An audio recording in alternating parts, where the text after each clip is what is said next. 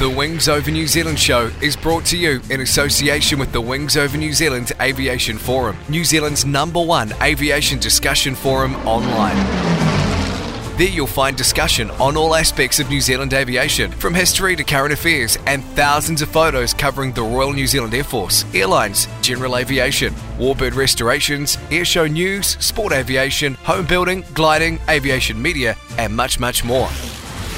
You'll be in good company with other aviation enthusiasts, including pilots, engineers, warbird owners and restorers, historians and authors, modelers, aviation photographers, and many others. Sign up to the Wings Over New Zealand community now. It's free and easy. Just Google Wings Over New Zealand and you'll find the forum. Hi, it's Matt Jolly from warbirdradio.com. Listen, I am thrilled to have Dave Homewood as part of our broadcast family and bring your stories, the stories of the RNZAF, heard right here on Wings Over New Zealand, to our global audience. Thanks for listening, and hope to hear from you sometime at warbirdradio.com.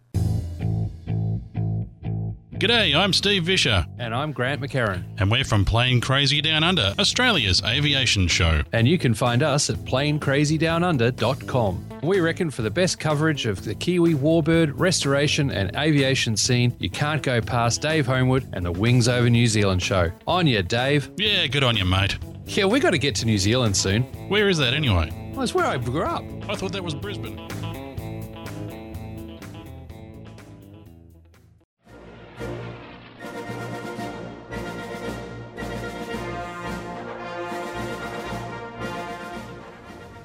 The Missing Wingman Trust is the charity that supports our Air Force families when someone is killed, injured, wounded or ill. The Missing Wingman Trust is a brilliant initiative which provides support to families, Air Force families.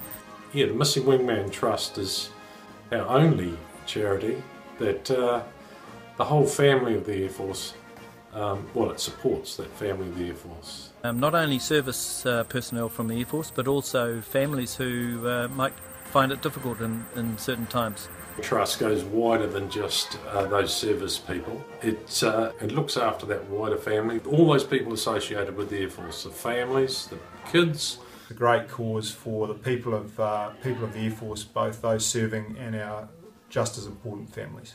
Being part of the military family, there's always sadness and either health or death, and so it's lovely to know that family are going to be looked after. It is an opportunity for us to put something back into the Air Force family. One of our major fundraisers this year is the Wingman Brunch. We're asking people to host a meal and guests pay to attend. All the proceeds go to the trust. It's a brilliant idea and it's a brilliant occasion. It's an opportunity for people to get together. It's easy. They're just going to love coming to your house, sitting around, having breakfast. The idea is not necessarily to run a brunch, but just simply to hold a function, host a function, get your friends together, and not necessarily just Air Force people either. It's easy. I'd encourage everyone to have a go. It's easy. You can do it as easy, as flash or as simple as you like. Not only is it a bit of fun, but it's a chance to do something worthwhile. Great time to just meet new people and catch up with old friends. Then it's an opportunity for all of us to take part and to put something back into the service. Details, decorations, resources and recipes are on our website. You can make a real difference to Air Force families when they need help most.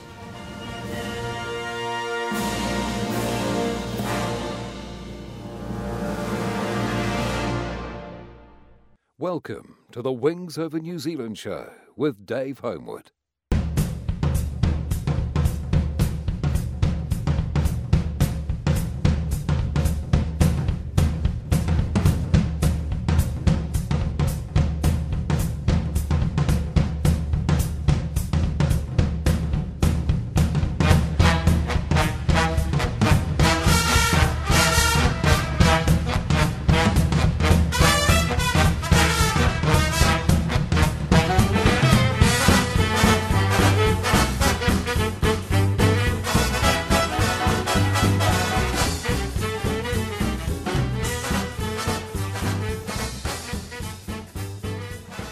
Welcome to the Wings Over New Zealand show. I'm your host, Dave Homewood.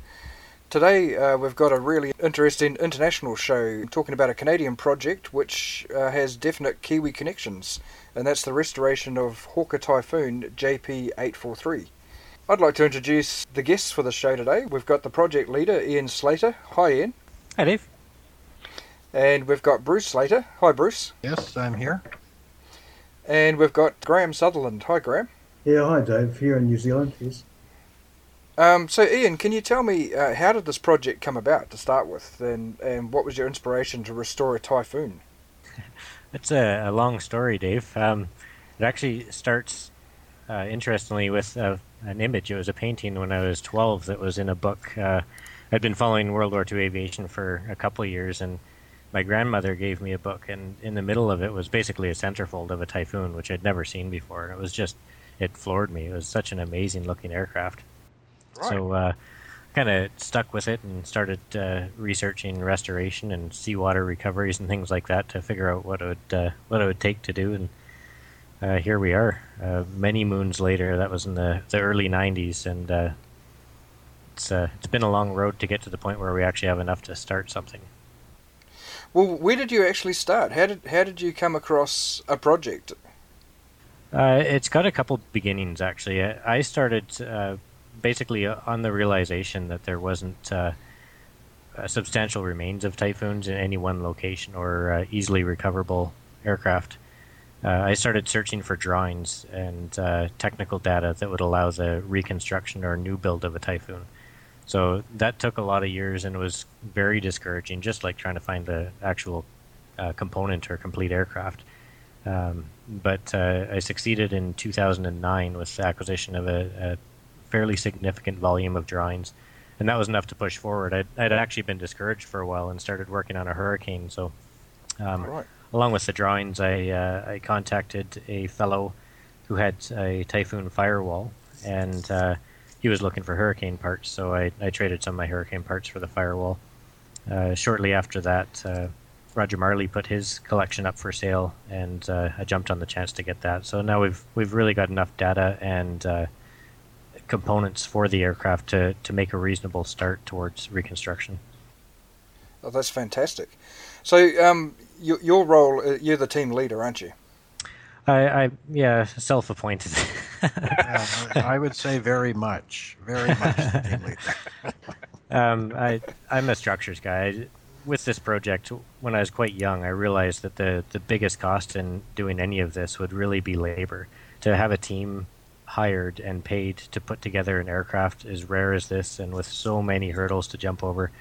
I've trained since I was 17, 18 years old as aircraft structures. So I'm a metal guy first, and I guess the team leader second. Right, okay. And Bruce, tell me your part in the project. Well, I'm Ian's father. I have been watching his progress for quite some time. And my background is in 3D CAD modeling. So when he came up with some challenges that needed some help with, I couldn't help but volunteer. Mostly around or initiated by Ian taking a scan of the Typhoon wing, and then trying to convert that data into something usable for manufacture. So, right. Ian would have to make more comment about the wing scan. That was a whole project unto itself. I'm just taking the raw data and compiling it with existing or known drawing parts drawings. Okay. Well, can you actually go into that a bit, Ian? About the wing scan itself? Yes, yeah. Sure, it was actually, I can't remember the year now, but I heard that MN235, that's the sole survivor Typhoon, which belongs to the Royal Air Force Museum in Hendon. I had heard the rumor quite early on that it was coming to Canada, and it just floored me because it closed the gap for any kind of measurements that we need to help with this project. I contacted the museum once it arrived in Canada after the D-Day ceremonies, and they were more than willing to help out. Between the museum in Ottawa and the Royal Air Force Museum, we made arrangements to show up with a scan team to do a full 3D scan, a very highly accurate 3D scan of the wing. Purpose for that was because we have limited wing drawings, and very few wing components survive. So we got a scan team in there after a little bit of work back and forth and making sure the timings lined up, and we took the scan and ended up with an amazing point cloud capture of the entire wing for MN235, which has approximately 9 hours of flight time, so it's fairly straight. Oh wow! I didn't realise it was that small amount of hours on the aircraft. It incredibly limited. I believe it stopped flying after a small incident. It was on loan to the States, I believe in 1944. They did some tests with it and made a couple little changes internally, and after the incident, I believe they basically stopped dealing with it. Right. What's the actual backstory for that going on loan to Canada? I don't know too much about how it ended up here. I do know that it was an amazing gesture from the Royal Air Force Museum to loan such a rare aircraft and have it flown across the ocean to come to Canada. All I do know is that it was done for the D-Day ceremonies here. Right. And that's on public display, is it? It is. It's going back to the UK, I believe spring, summer 2017, so it's just about done its tour here. Right. Well, that's just fantastic timing that worked out for you then, isn't it? Oh, I'm floored. We're still hoping to get at least one more trip out to it, depending what kind of data we can still capture. There's a couple options available to us, but having it so close, it would be a real shame not to capture everything that we can. Right. Now, whereabouts is that Typhoon at the moment? It's in the Canadian Air Museum in Ottawa, Ontario, Canada. Sorry. Yep. And you guys are sort of on the other side of the country, aren't you? We're about as far away as you can get. We're on Vancouver Island in British Columbia, so it's a bit of travel, yeah. Yeah. It's a little bit closer than going to London, though, I guess. So. It's about halfway, actually. Halfway in between, yeah.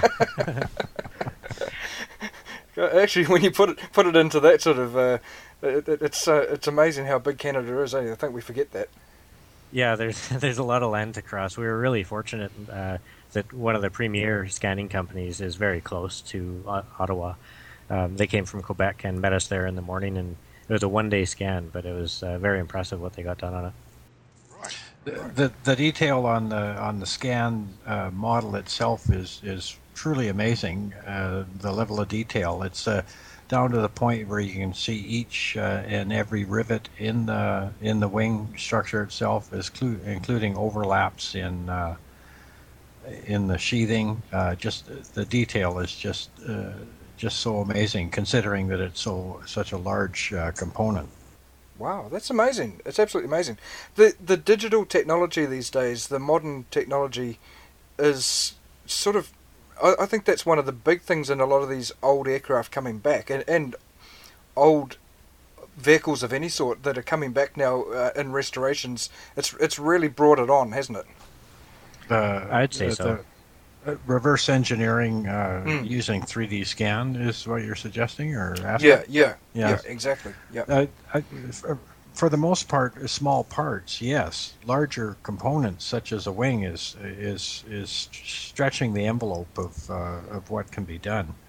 The scan itself, the STL file is just an enormous file that takes considerable computer power just to slice it up and make it something that we can use as a manufactured part, or parts, plural.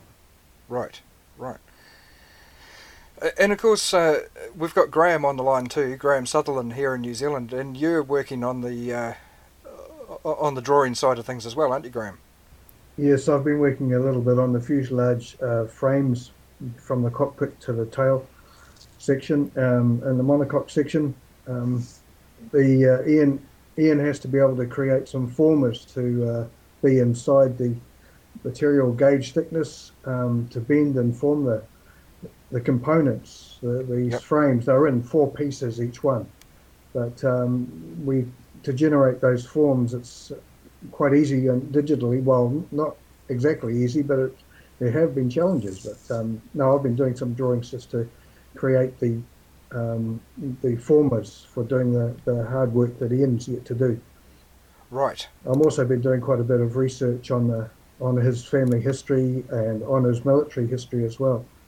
I have his military records from the New Zealand archives, so it's been very helpful too. Now this is Peter Price, the pilot that correct, that crashed the aircraft, wasn't it? Yes. So tell me about him. He was born in Remuera in Auckland, 6th of March 1924. So he went in 1942. He went in for some interviews and what have you. He was still at school. I think he was sort of finished the sixth form year, but had transferred to Napier. He worked in the bank for the rest of that year, and he was called up later on, perhaps when he was 17 or so, and went through training in New Zealand for 2 years. Right. Well, for a whole year, basically, and then over to England at the end of 43. And once he'd done his operational training, he ended up with 609 Squadron? That's correct. He only did 10 sorties with 609 Squadron. That's how young he was when he had his incident. But he had spent quite some time over in England and in various training units and tactical training units as well, just to get skilled up, and then was out of Thorney Island in the south coast, and they headed off to France, which is directly south from that base. Yep. And they used some of the inland bases in France for about a month there, as they were attacking the tanks and armed at locations, fortifications within France. And what was the sortie that he was on when he actually was killed in the crash? They were the squadron was attacking a group of tanks and flak artillery that was sort of in a retreating mode, and that was southwest of Cairns, inland, not very far. And it was a heavily clouded day. It was raining, and the conditions were quite poor for attacking ground-based elements. We believe he was circling around and got hit by flak and was able to bail out and parachuted to safety. But he landed in a deserted village. Well, we don't think it was totally deserted because we believe there were some Germans there. So the villagers, when they were returned, they found him there close to his parachute. And that was the end for a brave young man. Oh, okay. So, is it thought that he was actually murdered, or was it the landing that killed him, or was he wounded in the air, or is it known? No, it's not known. But I'd like to believe that he was just trying to defend himself from land-based infantry that had taken over the village, and they were retreating, so they weren't taking any prisoners, unfortunately. Okay. Yeah, very, very sad, but it is a great Kiwi connection, having a New Zealand pilot having flown this aircraft, and we've got you as a Kiwi on board, Graham, and we've got the other Graham Allen, is also a Kiwi, but he's up in Canada. Yeah, it's quite a neat thing for us Kiwis to have this connection to the aircraft, and but it's also a very important type to Canada, isn't it, Ian? Absolutely. I think a lot of the Commonwealth nations that flew Typhoons are overlooked, and because it's a British fighter that really never served anywhere else, it's always considered British pilots. But there's a huge amount of Canadian volunteers, Australian, Kiwis, Belgium, people from all over the world flew these aircraft. Even we've got records of some Americans that were flying it. So it really is an aircraft that was flown by a lot of different nationalities. Canadian squadrons 438, 439, and 440 all flew they're part of the Canadian wing flying Typhoons. So there's quite a number of Canadian pilots that flew in those units, but also with RAF squadrons such as 6 Squadron and basically any other one that you can find, there's Canadians. I believe an exception, you might be able to correct me on this, but I believe the exception could be 486 Squadron. I'm not sure if they had any Canadians fly with them or not.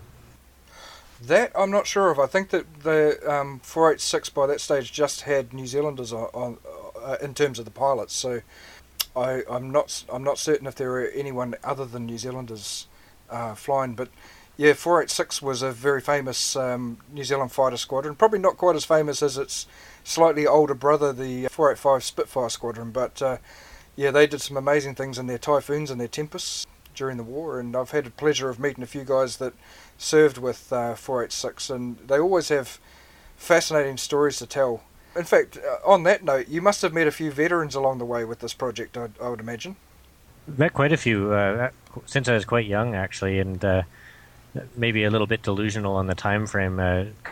Colonel Andrenet, he was a retired 438 pilot in Montreal, Quebec, and I think I met him when he was 84, and just an amazing guy. He was in Eindhoven when the Germans attacked, and there's a painting circulating somewhere. I haven't found it for years, but it's a picture of him. His aircraft was hit when he was taxiing. He jumped out, pulled his sidearm out, and was shooting with his sidearm at the Focke-Wulf 190s, trying to kill him.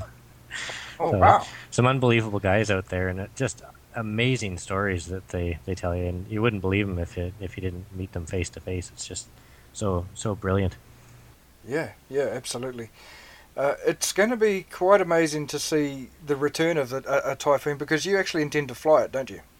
That's the intent. Everything is being done to airworthy standards. It's not an easy task, and that's the reason why this really hasn't been attempted before, is because anybody that's in the warbird restoration game knows how expensive and how ridiculous this idea is. Yeah. But then, a few years ago people were saying the same thing about mosquitoes, and look at that now. I mean, they said, oh, you can never put a mosquito back in the air. Well, there's now 2 of them flying, and there's going to be another one in another couple of months, so it can be done. Oh, absolutely. No, I think when people say it can never be done, they're thinking it's not financially responsible. I think that's exactly what they're saying, because anything can be done, especially given the technology that we have today for reverse engineering and pulling geometry out of components that are 70 years old sitting on the surface or buried under mud. So it can be done. It's just it takes people that are absolutely dedicated to that aircraft type, and not somebody that is trying to create a museum of various aircraft type. It's a lifelong dedication to be able to see something like this through. Right, absolutely. Now, in the process of restoring this aircraft, you're reverse engineering components and parts, and having to start from scratch with some of the bits and pieces. What are the most difficult challenges that you've got in terms of that? Well, I'd separate that the aircraft into 2 categories. The first one being the airframe, and the second one being the engine. The engine is by far the biggest complication for this. Right. The airframe itself, components of the wings, and even some smaller brackets and fittings within the fuselage are huge hurdles that we have to overcome. Wings obviously having more issues than the fuselage. But the fact is that when Typhoons are scrapped, basically everything of scrap value, being aluminum, was pulled out of them, and the cockpit survived. Somehow elevators survived in larger quantities, which is the exception to the rule. But the wings were basically pulled off at the joints and scrapped from there. So all of the steel fittings that are contained in the wing were hauled off with them and are very difficult to find. There are steel straps at the dihedral joint on the Typhoon's wing that are incredibly important to the restoration, and there's no data for the forward spar ones anyway, and very, very few survivors of them. So when we start breaking it down, it's not necessarily a major assembly that's a problem, it's the individual subcomponents of that major assembly that are creating issues for us. Right, okay. And you mentioned the challenge of the engine. There's, it's quite a difficult engine even back during the war. It had its challenges, the Napier Sabre, and now there's only a few projects in the world that are coming together that would actually want to use a Napier Sabre. So, are you working with the other people who are, like Kermit Weeks has got a Tempest which he hopes to put the Sabre engine in, and are you sharing ideas, sharing that sort of thing? It's pretty early on. We are working with them, and we are in contact with them. Until there starts to be progress with disassembly and things like that. There's really not a lot to share, but there is open communication between the team working on Kermit's sabers. Right. I mean, just it's mind-boggling to think that you could even find the components for a saber these days. I mean, they weren't really used after the war for anything, were they? They were used as target tugs in Tempests until I believe 1955. Okay. Yep. And I've actually talked to a couple of guys that were dealing with maintaining the target tugs, and when they retired them and pulled them out of their locations, they just took the sabers they had as spares and hit them with a hammer and dumped them in the ocean or creeks or canals or anything. Wow. But as far as spares go, very limited. There's hope that people will come forward that have components, because they do survive. They are out there, but they're in private collections or in people's barns or warehouses that just don't know what's in there and how important it is to us. But right. Ultimately, we haven't selected a route to go with the saber yet. There's a few routes to go, and one is new manufacture, which is obviously the most expensive and problematic one. But really, new manufacture of at least the bulk of the components for a saber alleviates all the issues down the road on trying to keep them flying. If you went down that route, would you try to get some sort of consortium together to make several at once rather than just one engine? Because surely if you made, say, 10 that go to different projects and you've got your spare engines as well, wouldn't that work out cheaper in the long run? Oh, absolutely. The design and construction of one component is always the most expensive part. Especially with new technology, if you're going to make 10 engines, it's going to be a lot cheaper. Right. The cost will be absorbed in the first one, but it also it provides spares. So if you're going to make 10 engines, you'd make 20 crankshafts. Or sorry, it's got 2 crankshafts, so you'd make 40 crankshafts. You'd have spares for everything that you're producing. Right. And again, it's another one of those things that can be done. I mean, here in New Zealand, they're building World War I engines. There's at least 2 companies building World War I engines from scratch, and those things are flying in aircraft now. So engines can be built from scratch, and I think maybe 10 or 20 years ago, people would say, "Oh, you'd never do it." But as you said earlier, it's really just if you've got the money, you can do these things now. Oh, absolutely, yeah. But it is money, and it is absolute lunacy to consider it. But that's really what I'm about. So,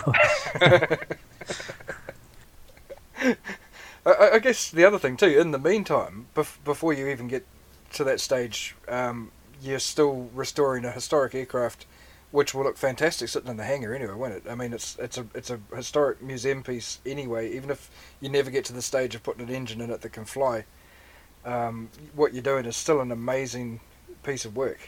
Well, and that's I hate to admit it, but that is the fallback is if for whatever reason we're unable to complete this and have it fly within my lifetime, what we have completed is built to airworthy standard, is certified, and is ready should an engine become available.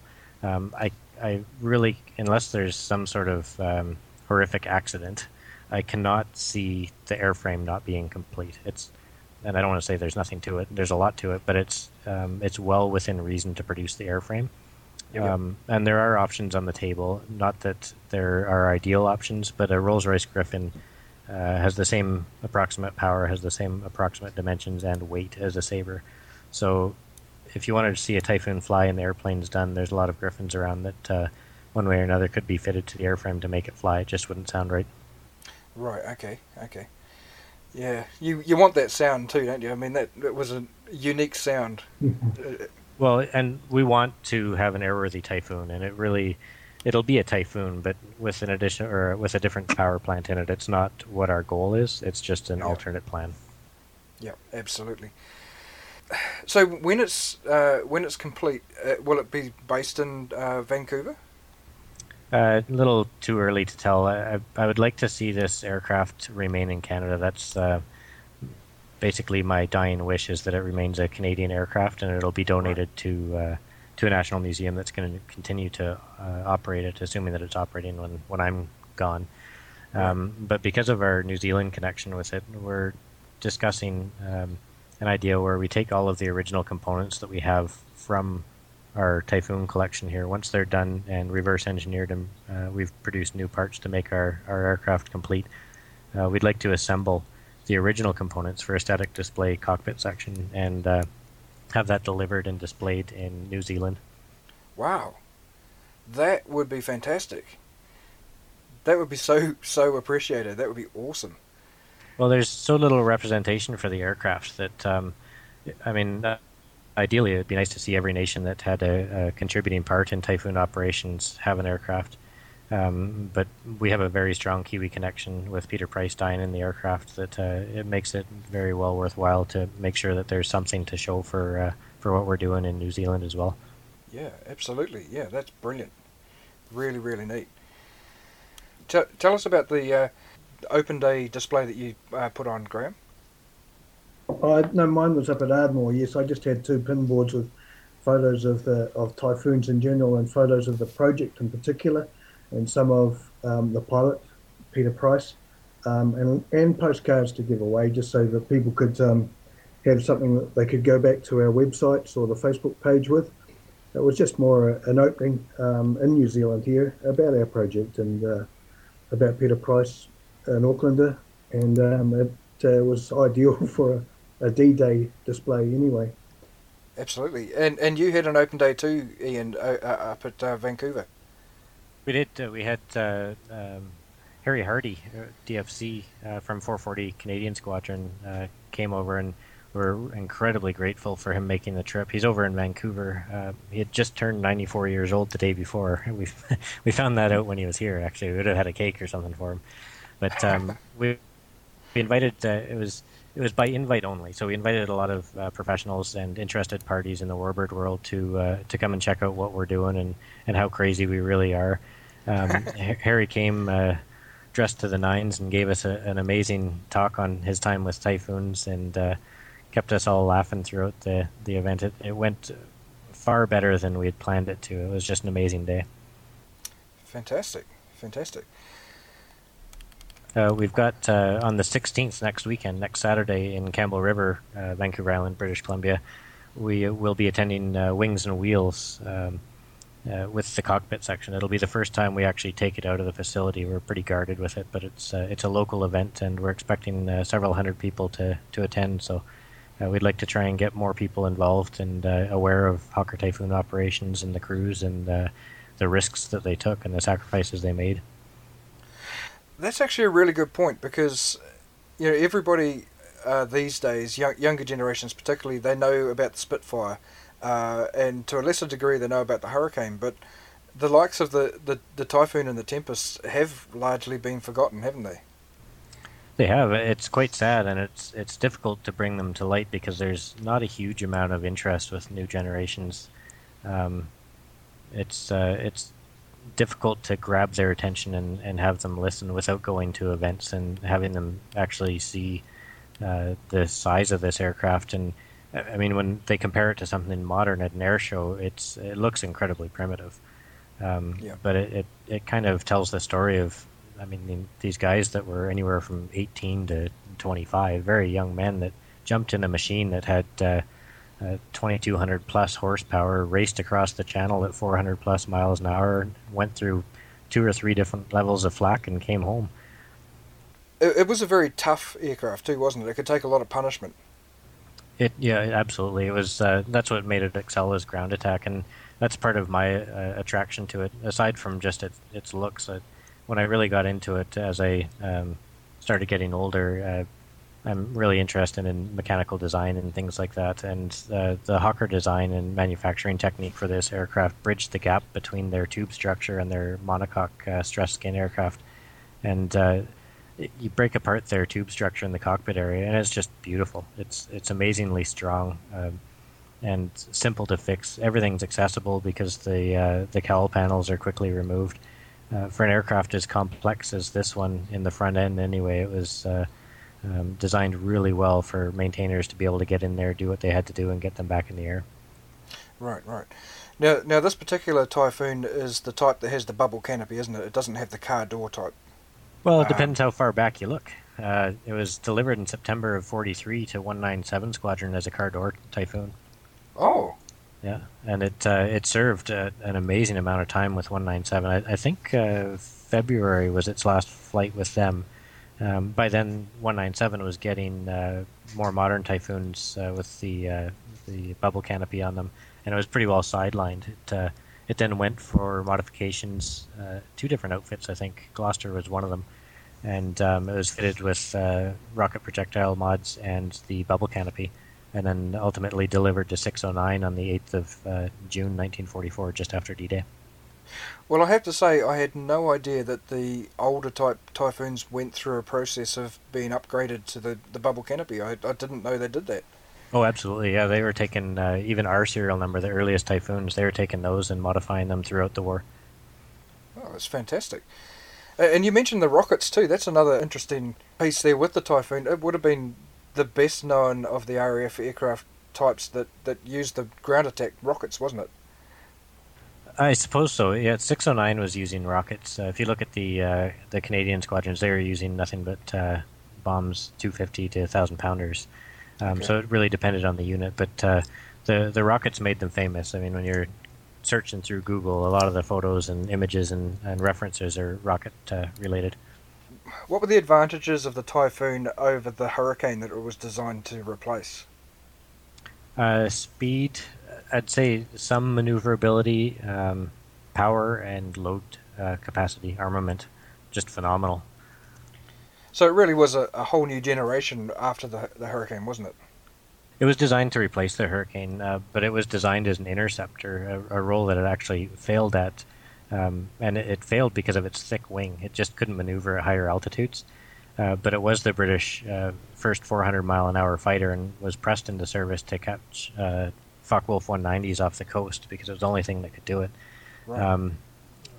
Roland Beaumont was actually one of the men that really pushed for it to be a ground attack aircraft, and he proved it, and it worked just amazingly well. And of course, because of its failure with its thick wing as an interceptor, Hawkers was working on a new design to provide a thinner wing, which ultimately became the Tempest. Right.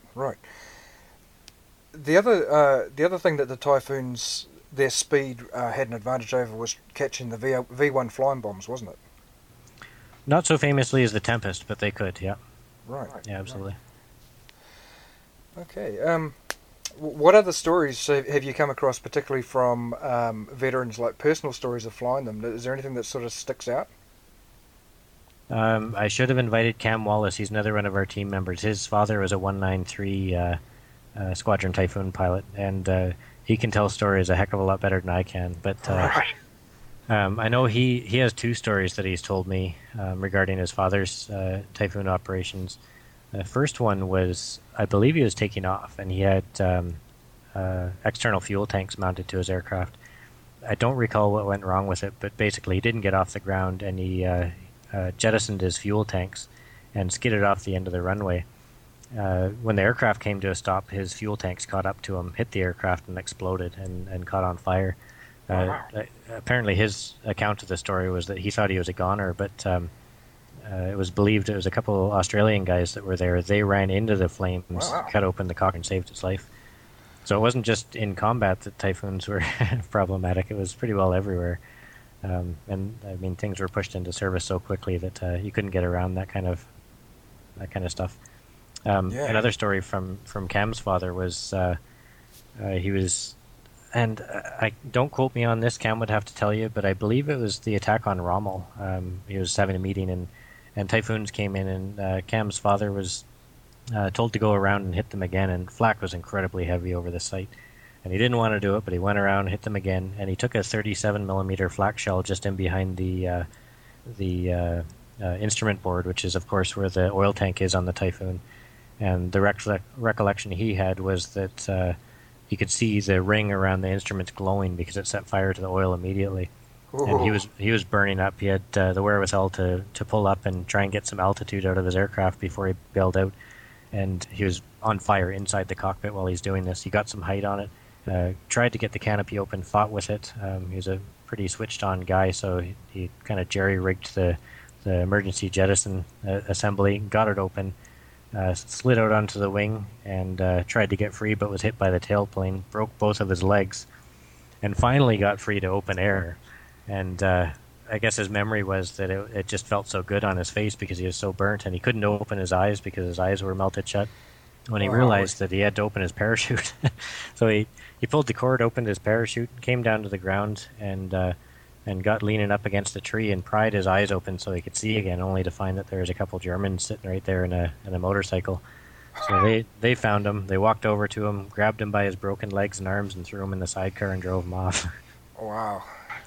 Yeah, just unbelievable stories. I think further down the track with your project, I think I'll have to get you guys back on, and we'll have to get Cam on to tell a few stories as well. It would be great. Yeah, we've got a team of 7 members now. We have Graeme Sutherland, Bruce Slater, myself, Graham Allen, Cam Wallace. We also have Martin Chernoff in Victoria. He's another structures guy, and we've just added a new team member out of France, another CAD designer actually, Nicholas Walter. Right. Okay. And you mentioned Graham Allen there, and he's another Kiwi connection. We did hope to have him on this call, but he hasn't made it. Can you tell us a little bit about what he's doing? Graham Allen is my go-to guy. When I've got a problem, I go to him.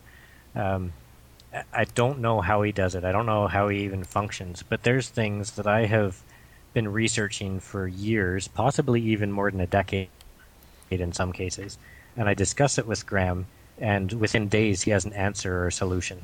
Wow. Sourcing data, talking to people, and he's much more personable than I am, but he finds a way to get stuff that I didn't even know existed, and he does it incredibly quickly. He's basically my go-to researcher. When I just can't hack it anymore, I go to him. He's also basically taking over all of our research for the propulsion and system side of the Typhoon, because it's not my strong point by any means. He knows a lot more what he's dealing with there, and because of his amazing ability to seek out data and components and whatever we need. Well, Bruce, what are the things that you've learned along the way, and what stories have you picked up on?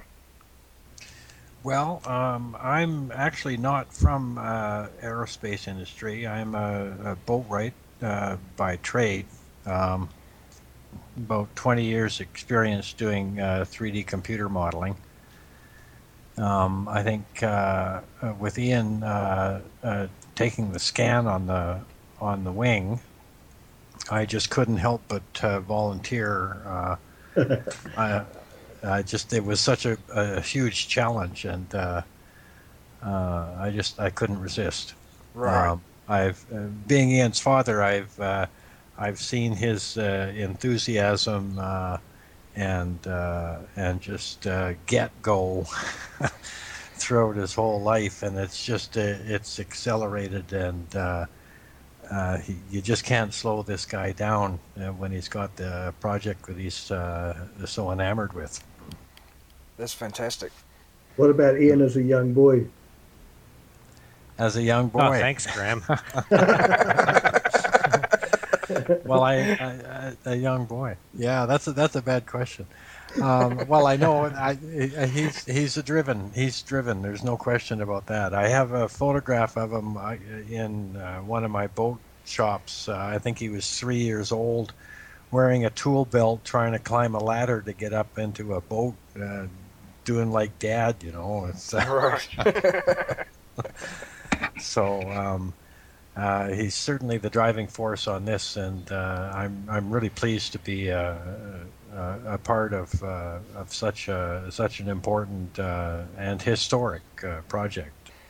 Well, that's great, and I'm really pleased to be able to help get the word out there for you guys, get a little bit of recognition and educate the masses out there, as well as this podcast. We've also got a thread that's been running on the Wings Over New Zealand forum for a wee while, which both the Grahams have been contributing information to, and it's always interesting to see little bits of news or little snippets come up on there, and I know that there's a lot of people out there in the aviation world that do appreciate the Typhoon, and they certainly are interested in this project. So it's fantastic to have you guys on the show, and it's great to be able to help you guys get a little bit of the word out there about what you're doing too. Well, it's sincerely appreciated. I mean, we just talking to people and trying to solve problems. We don't necessarily tell them exactly what we're doing, but when they find out that we're restoring a Typhoon, if they've ever heard of it, they know what we're talking about, and they get really excited about it. It's impressive how much enthusiasm it generates with people. It's just because I don't think anybody believed it would ever happen. Exactly, and I fully believe that this will happen. I think that you guys are you're a really good team. Just listening to the stories that are coming out in this interview, and the fact that you guys know what you're doing, you're driven, you're going to get it done, and there's a lot of hope that this will be the first flying Typhoon. I hope so. That's our goal, and we'll push to make that happen. I think one other thing that I can add would be that we're always looking for sponsors. Because we're a limited company, we're not a charity. We just have a not-for-profit business plan. We're looking for sponsors, and basically in trade for marketing and some logos and things at all of our events. We're looking for machine shops and foundry. Anybody that has a business or works with a business that thinks that they'd be interested in supports project, even if it's for the smallest little bit, it's a huge help to what we're doing. That's a really good point, and I'm glad that you mentioned that. And are you also looking for more volunteers to join the team, full-time working with you guys, or? We can't bring too many people on, or it becomes, and I don't want to say it, when you have too many people and not enough jobs, it's a bit of a problem. Right. Right now our team is about as big as it needs to be, with the exception of possibly somebody with a CNC machine shop that wants to be involved in it. But for just having members for assembly and things like that, if you're looking at structures assembly, right now we've got 2 experienced structures guys with very limited production. When we get to the assembly point, we'd definitely be open to people that are experienced and know what they're dealing with this type of thing, and evaluate at that time. Excellent. So how can people help? The listeners out there, how can they help with the project? There's a couple of ways they can help, but the easiest thing to do is check out our Facebook page or our website and share it to your heart's content. Make as many people aware of it as possible. Just spreading the word. Other ways are financial assistance, either through purchasing products that we have for sale or just through donations. We have a GoFundMe campaign, and we also have a web store titled Shop on our website, typhoonlegacy.com. And any one of those contributions goes 100% towards it. Is basically used for material purchases and specialty services that we don't do in-house here, which come down to machining and coordinate measuring and things like that. Right, and tell people the website. Where can they find your website? Our website is www.typhoonlegacy.com. Right.